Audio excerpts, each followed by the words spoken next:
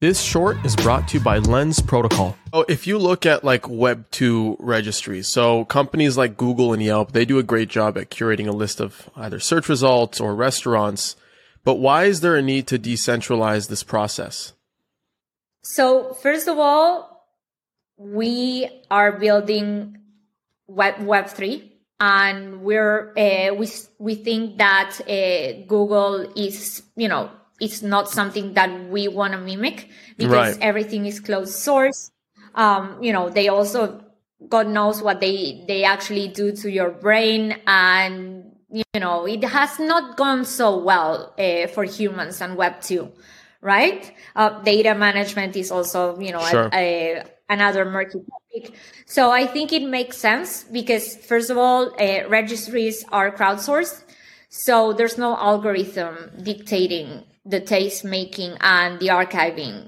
It's other people like you and me that are interested on pushing this space forward.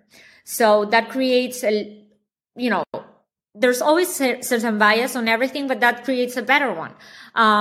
Then for sure that, having everything traceable on the blockchain or on a decentralized database that's visible to all is helpful for many reasons, but it talks about the point that information, at least in my opinion and in the opinion of a lot of people in Web3, should be free and openly accessible.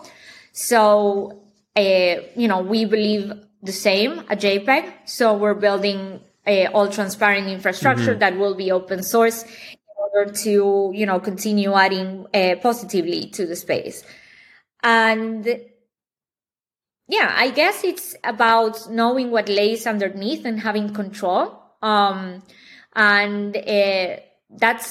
That already makes it better. I agree. I think there's beauty behind being able to curate something as a community, and having like aligned incentives in doing that type of action, is something that we're not strangers to in Web3. And we're seeing these use cases kind of being applied across different activities. I think TCRs are no different. What's up, guys? Thank you for listening. If you've gotten this far, then you are a champ, and I owe you a free listener pin.